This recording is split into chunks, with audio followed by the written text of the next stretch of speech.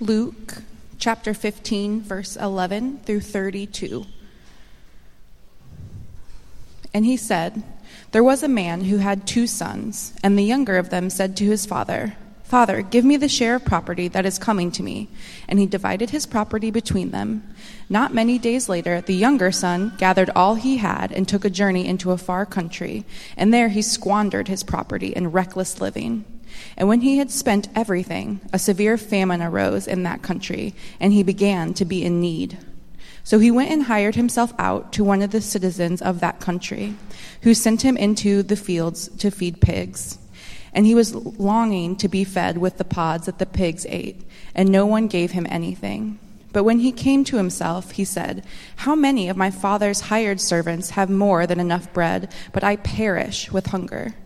I will arise and go to my father, and I will say to him, Father, I have sinned against heaven and before you. I am no longer worthy to be called your son.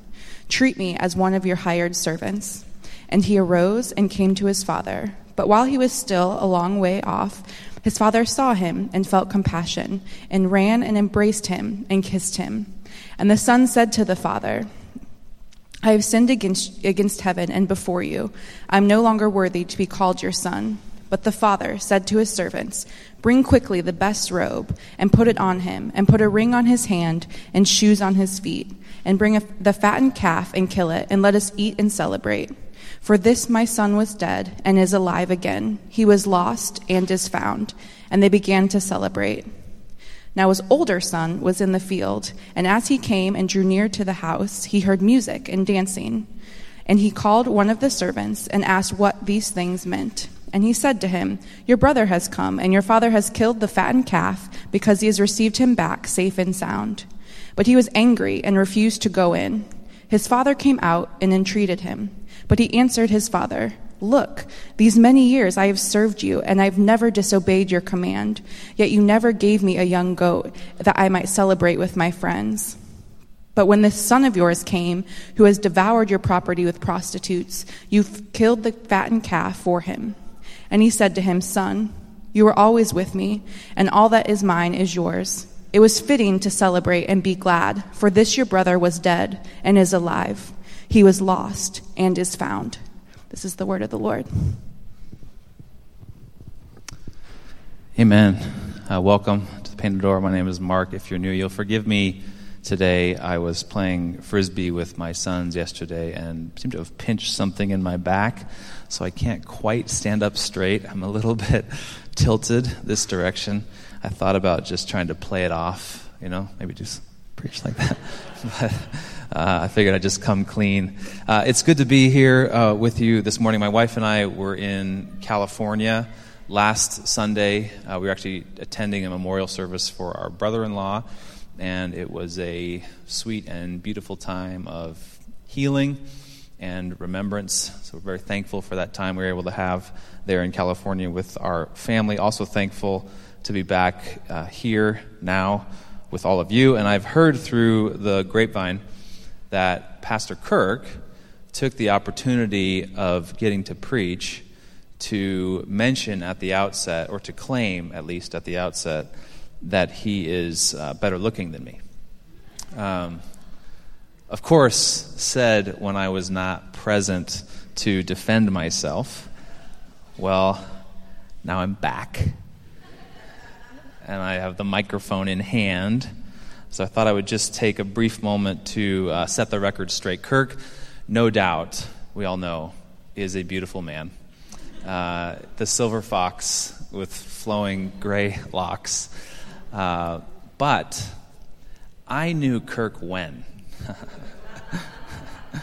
I knew Kirk when he and Karen were just having their first child, Sigrid. This is more than a decade ago. And I can report to you that Kirk in those years was far more attractive than he is today. Not just because he was 10 years younger, but because he had a man bun. It was a thing of beauty. And so I want to just lay down a challenge here and now today that should Kirk begin to sport the man bun again, I will relinquish my crown as the best-looking preacher at the Painted Door. But until then, this Viking albino reigns supreme. Speaking of reigning supreme, on to Jesus. You see what I did there? Our church, the Painted Door, is an expression of Jesus. Okay, we get our life from Jesus. That means that the very blood of Jesus courses through our veins. The very body of Jesus sustains us. Every good and perfect deed that comes from the hands and feet of our church body is from the hands and feet of Jesus. Every act of love, every act of charity, every bit of forgiveness, every bit of humility, all of those things are a manifestation of Christ in us. They're Christ breaking out of us, the very life and person of Jesus manifesting himself in our members. Likewise, every act of hate that comes out of us, every bit of greed, every bit of ego, every act of resentment or holding on to of resentment, all of those things likewise are swallowed up in Jesus. That is to say, Jesus defines all of us. He defines our successes. He defines our failures. He takes credit for every bit of us, the good and the evil. It all is on him. It all is in him. He has taken responsibility for all of it. He owns all of it. That is to say, we have no right any longer as a church to take credit for our good deeds, and we have no right any longer as a church to take credit for our misdeeds. None of it belongs to us. It's all in him, all owned by him.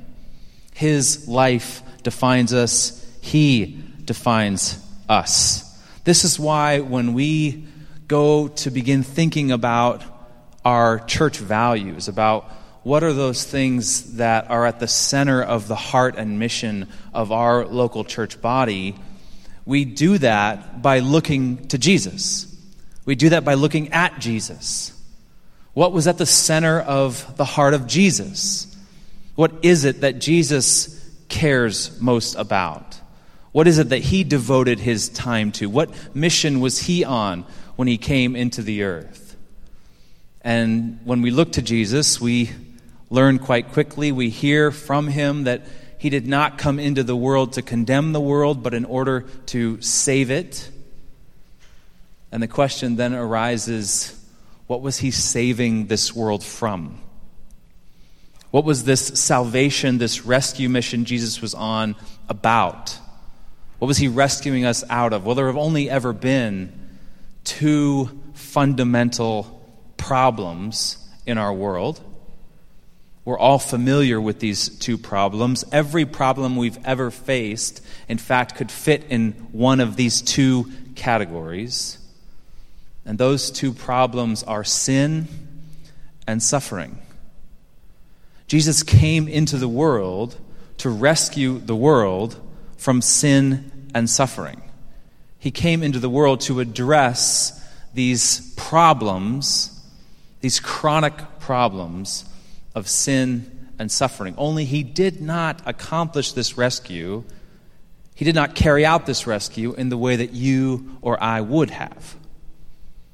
Were I to concoct a plan to rescue the world out of sin and suffering, I would not declare mission accomplished until there was no more sin or suffering. My mission, my agenda would be to reduce the amount of sin and suffering, indeed to eliminate sin and suffering. But Jesus came into the world, lived his life, and when he was dying on the cross declared, "It is finished," declared mission accomplished. He then went into the grave, rose from the dead, ascended back into heaven, and look around. Sin and suffering rage everywhere. there has been no reduction in sin since the completed work of Jesus. And there has been no reduction in suffering since the completed work of Jesus. So in what sense, then, can we possibly say that Jesus brought salvation to the world? In what way can we say that he rescued us from sin and suffering, that he addressed this brokenness in our world? Well, like I said, he did not address it in the way that you or I would go about addressing it. When it comes to sin, rather than being on a mission to reduce sin or eliminate sin per se, Jesus came into the world and forgave sin. And he counted that forgiveness as a true and present rescue from the power of sin. Likewise, suffering. Jesus, in his life and death and resurrection, did not reduce the suffering in the world. Rather, he joined us in it. He entered into the suffering of the world. He practiced compassion. Com with passio, suffer. He suffered with us and counted that a real and present rescue in some mysterious way from the power of suffering. Jesus planted the seeds of divine forgiveness and divine compassion in the world, seeds that we, no doubt, believe and hope will spring up into a new heavens and a new earth. The seeds of compassion and forgiveness will one day yield a world where there is no more sin or suffering. But here in the present hour, they are seeds hidden in the broken soil, hidden in the ground of this garden, as it were, the dust of this world, growing up, oftentimes unseen by us in the dust of this world. Forgiveness and compassion were the values of the mission and salvation of Jesus. And therefore, when we think about our values as a church, about how we locate ourselves in history, what we give ourselves to, it is this same planting of the divine seeds of forgiveness and compassion. It is the life and ministry of Jesus breaking out in us in forgiving of sin and in entering into suffering with people, sitting in pain with those who hurt, joining those in their sorrow, weeping with those who weep. These are the values of the painted door: forgiveness and compassion. And of late, we've been listening to the parables of Jesus, wherein he is ministering this sort of forgiveness and compassion through his teaching ministry. Really, the parables of Jesus are all about forgiveness and compassion. They are all about this kingdom of God being planted here in and among the kingdoms of this earth. This kingdom of God, overlooked as it often is, slowly beginning to lap up onto the shore of this broken world. And it just so happens that the two most famous parables of Jesus address explicitly these ministries of forgiveness and compassion. The two most famous parables of Jesus, of course, the prodigal son and the Good Samaritan. And so seeing how it is that every fall, as we come back into more normal rhythms of life and want to reorient ourselves as a church, want to remind one another of what it is that we value, of what it is that we are engaged in as we participate in the life of Jesus together, it seems only fitting to look at these two parables over the next 2 weeks and be reminded of forgiveness and compassion. The prodigal son deals primarily with forgiveness. The Good Samaritan that we'll look at next week deals primarily with compassion. And so, without further ado, we move into the parable of the prodigal son for this week, one of the central defining parables of the preaching and teaching ministry of Jesus. We read this parable in its entirety just a moment ago at the outset. It's a familiar parable. I want to highlight three particular aspects of the parable of the prodigal son, and then we're done. First aspect I want to highlight in this parable is the indiscriminate generosity of the Father. The indiscriminate generosity of the Father. The second aspect I want to highlight is the transactional impulse of the two sons. This impulse in the two sons to operate in a transactional way. And then the third aspect I want to highlight is the collision that takes place between these two ways of being.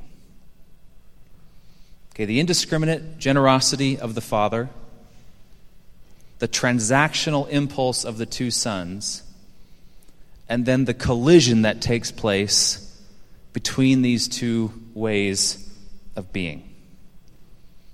So first, the indiscriminate generosity of the Father. Well, you'll remember how the parable begins. The younger of the two sons comes to his father and asks him if he might receive his inheritance early. Now, an inheritance is not given until the preceding generation has passed away, and for very good reason. This young son is coming to his father and in essence saying, I want my inheritance now. In other words, would you just drop dead? Would you just give me what I'm going to get once you're dead now? And how does the father respond?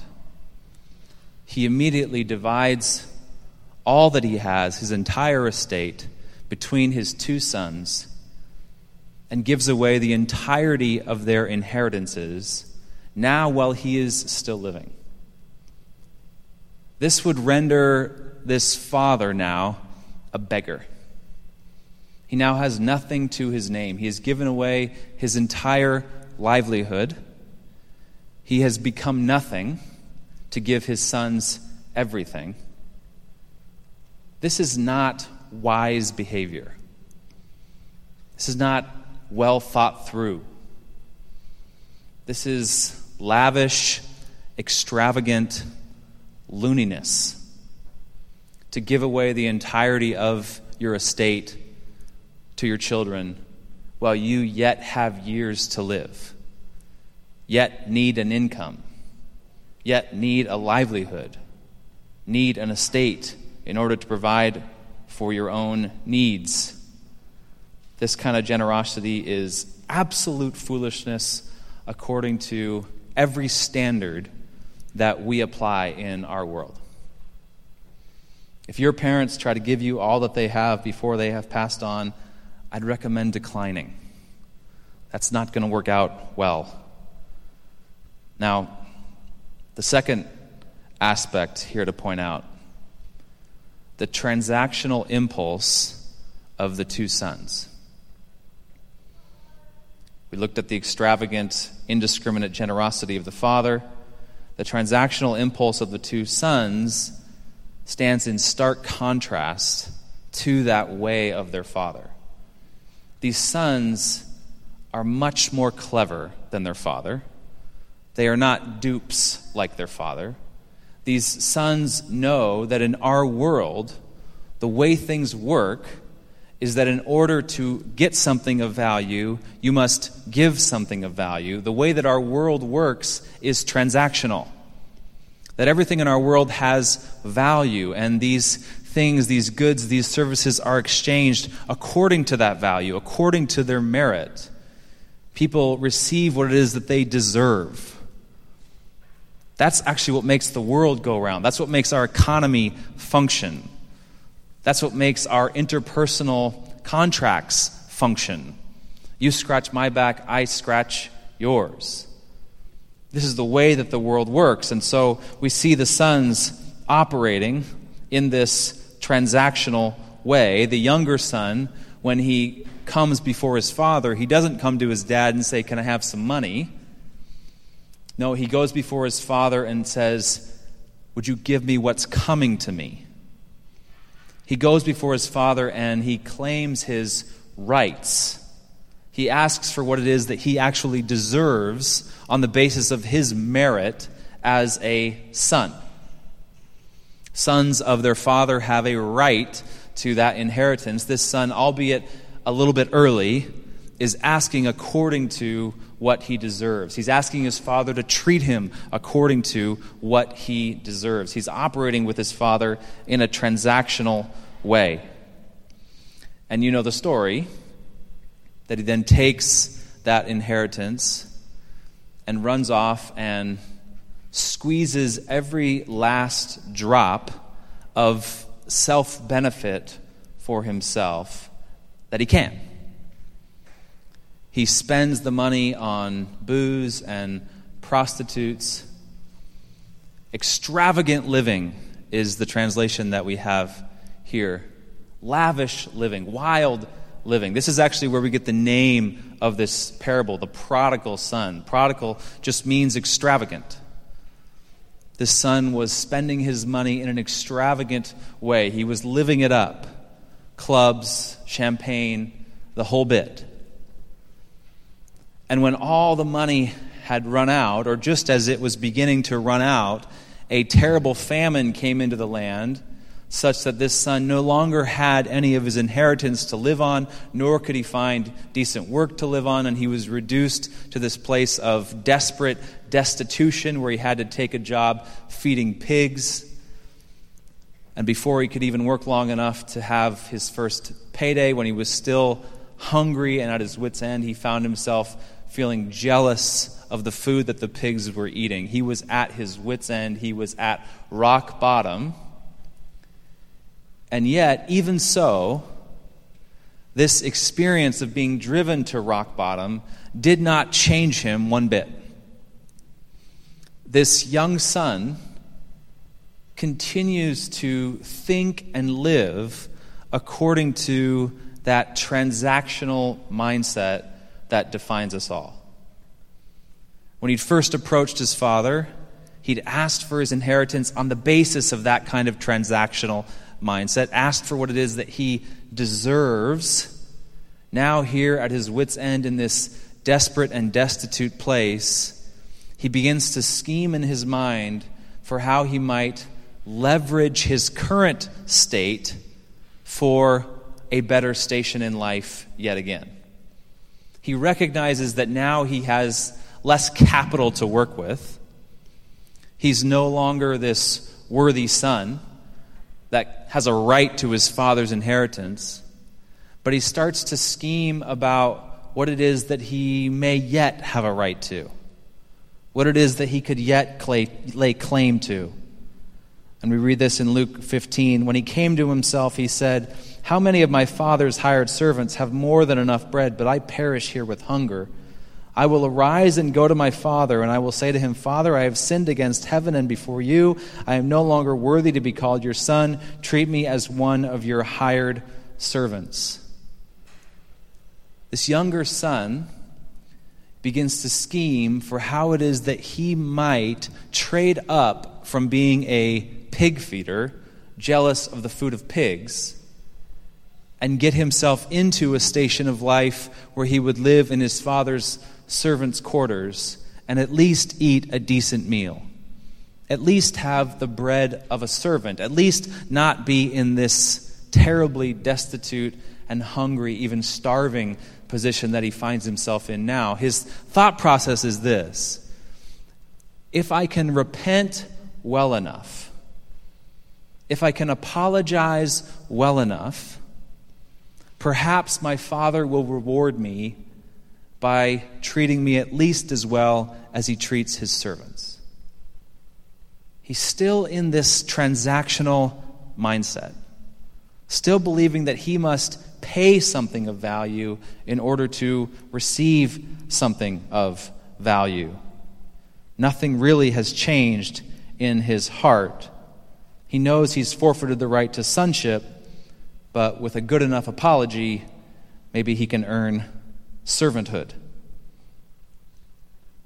Okay, what about the older brother? The other brother? His transactional mindset. The older brother, we discover later in the parable, thinks in the exact same way as the younger brother, only in a different direction.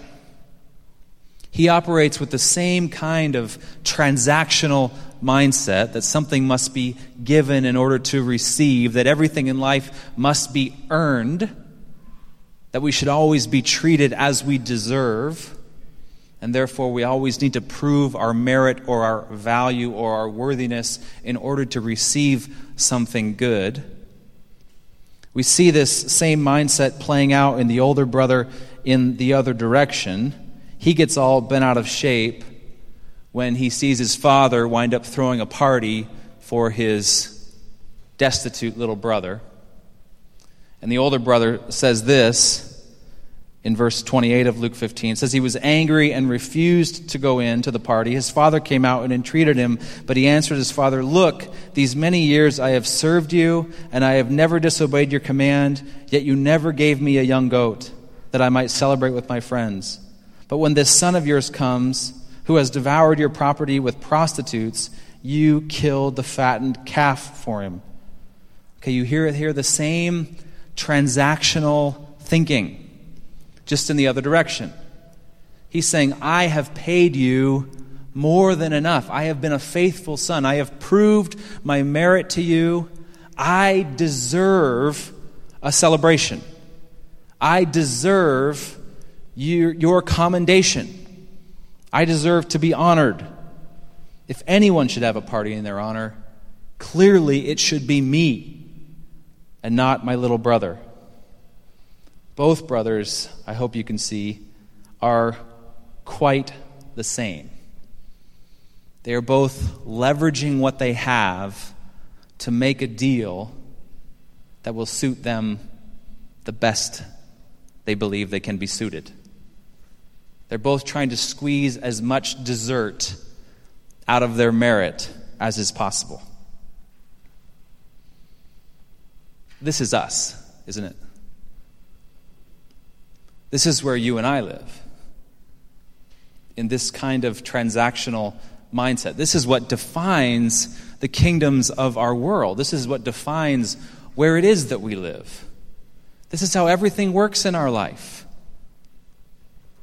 It only seems to make sense that we should be treated according to what we deserve. That's why we get so bent out of shape when the wrong person in our workplace is promoted. The person who does not deserve it. Even if we're not convinced that the right person or the deserving person is ourselves, we still are bent out of shape if the wrong person is promoted, if some other coworker deserved it more than they did, ought to have been at the front of the line. It irks us, it bothers us.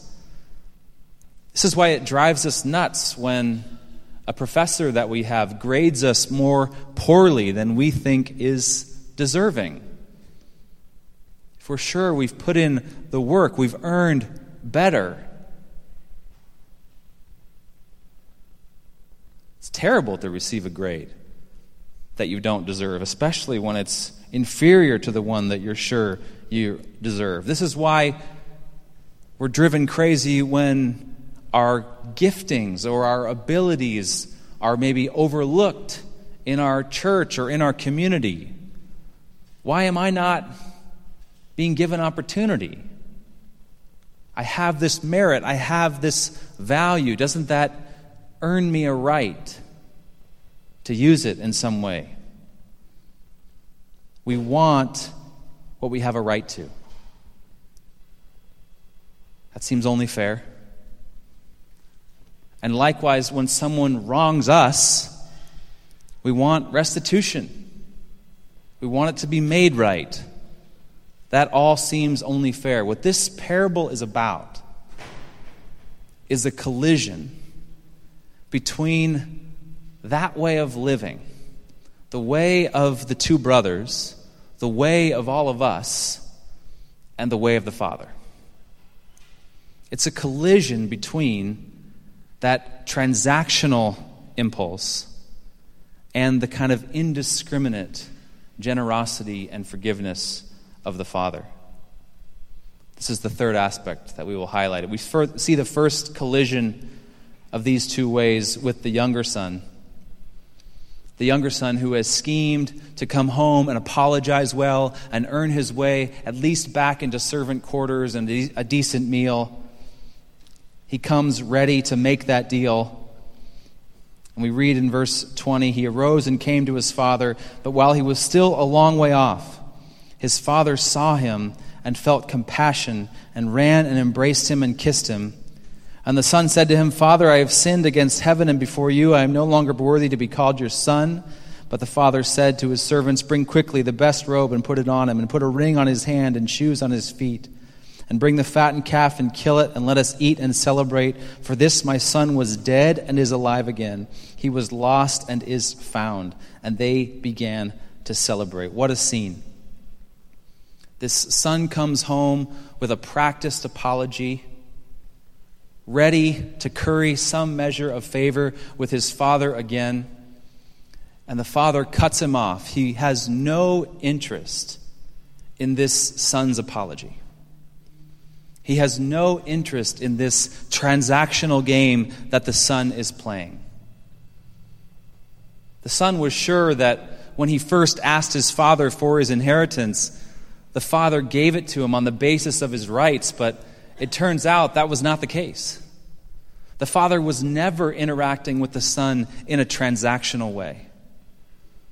He gave the inheritance freely to his son at the outset of this parable, and here he gives this celebration again freely to his son. He does not treat his son as he deserves. There is no exchange of good repenting for celebration here. That transactional mindset is trampled under the feet of the indiscriminate love and generosity of the Father. I want you to see this here. The Father has no interest whatsoever in the Son's apology. It's as though he doesn't even hear it. He doesn't let the Son even finish.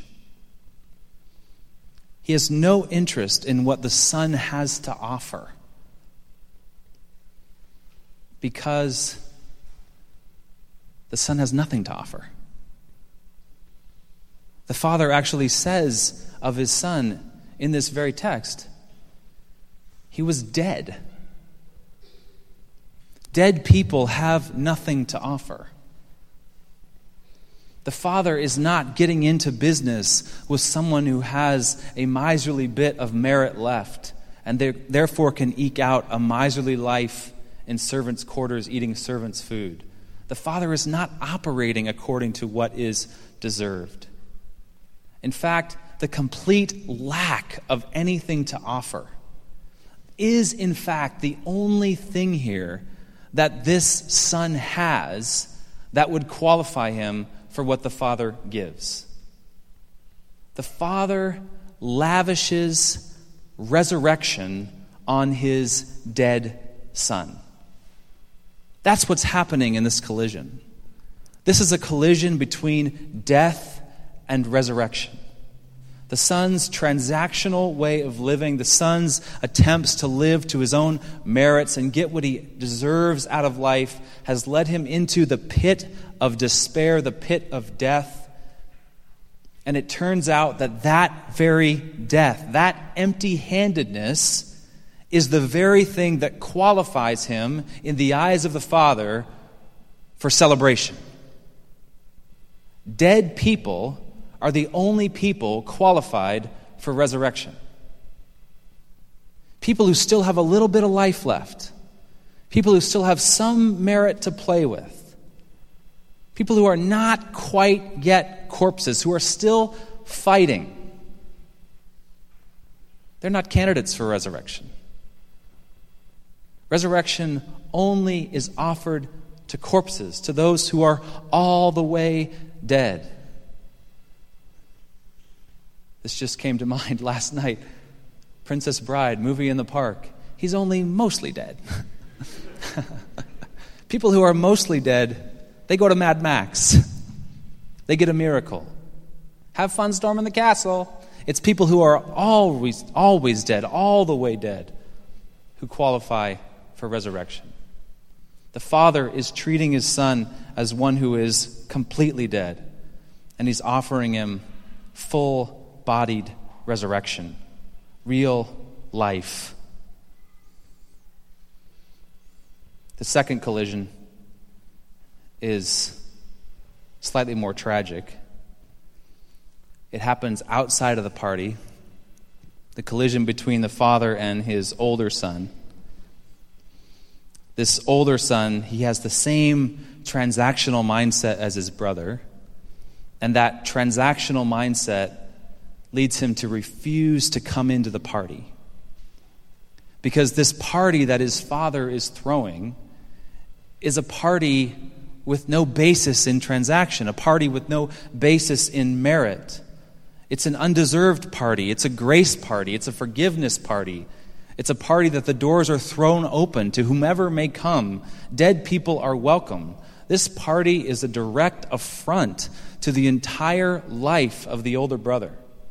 The older brother has spent every moment of his adult waking life seeking to earn his father's approval, seeking to distinguish himself, seeking to make something of himself. He's built quite an identity as a good little boy. And so this indiscriminate generosity of this party undermines all that it is that he's lived for. His very purpose for being has been undone. And he's repulsed by this resurrection party. He doesn't need resurrection, so he thinks. He has plenty of life on his own. Thank you very much. And so then we have this second collision where the father comes out from the party and pleads with his older son to come in. And he offers him this reminder. He says, "Son, you are always with me, and all that is mine is yours." Do you hear what the father says? He says, "With me, son, you have never earned a dime. With me, you cannot. You cannot earn what has already been given. From your very birth, all that I have is yours. I live to lavish you with my extravagant, indiscriminate generosity. Why are you spending your time trying to earn favor that you already have? You can't do that. It's already been given." The father says, "Come inside." The father says, "Come inside" to his son. He says, "Come inside" to us all. The doors of the party have been thrown wide open. Your successes have earned you nothing. Your failures have only qualified you for resurrection. Don't go on gripping your transactional way so tightly that you refuse the free and open invitation into the divine and fitting celebration of God. This is, in fact, the only celebration that is fitting for our lives. It's an unearned one. The only celebration fitting for our lives is one where none of the festivities could be mistaken for repayment. The only fitting celebration for our lives is one that we shouldn't really be at. One that we are only qualified for because we bring nothing to the table. It's the kind of celebration where dead people dance. It's open to us all. Let's pray. Father, we thank you. We thank you for your indiscriminate generosity to your children. We thank you for the way that you entreat us that you meet us even in our transactional mindset, that you send your Spirit to undo us, to call us home, to lead us into life, new life in you, to set us free from clinging to that old false life, the shreds and scraps that we've managed to put together on our own. Pray that for our church, that we would be a church that lives in the freedom of that forgiveness, that lives in light of our empty-handedness, both with you and one another, that we'd receive that good invitation from you and offer it to those around us, that we would let go of the resentments that enslave us, even as you have let go of every right you have to stand against us. I ask these things in Christ's name. Amen.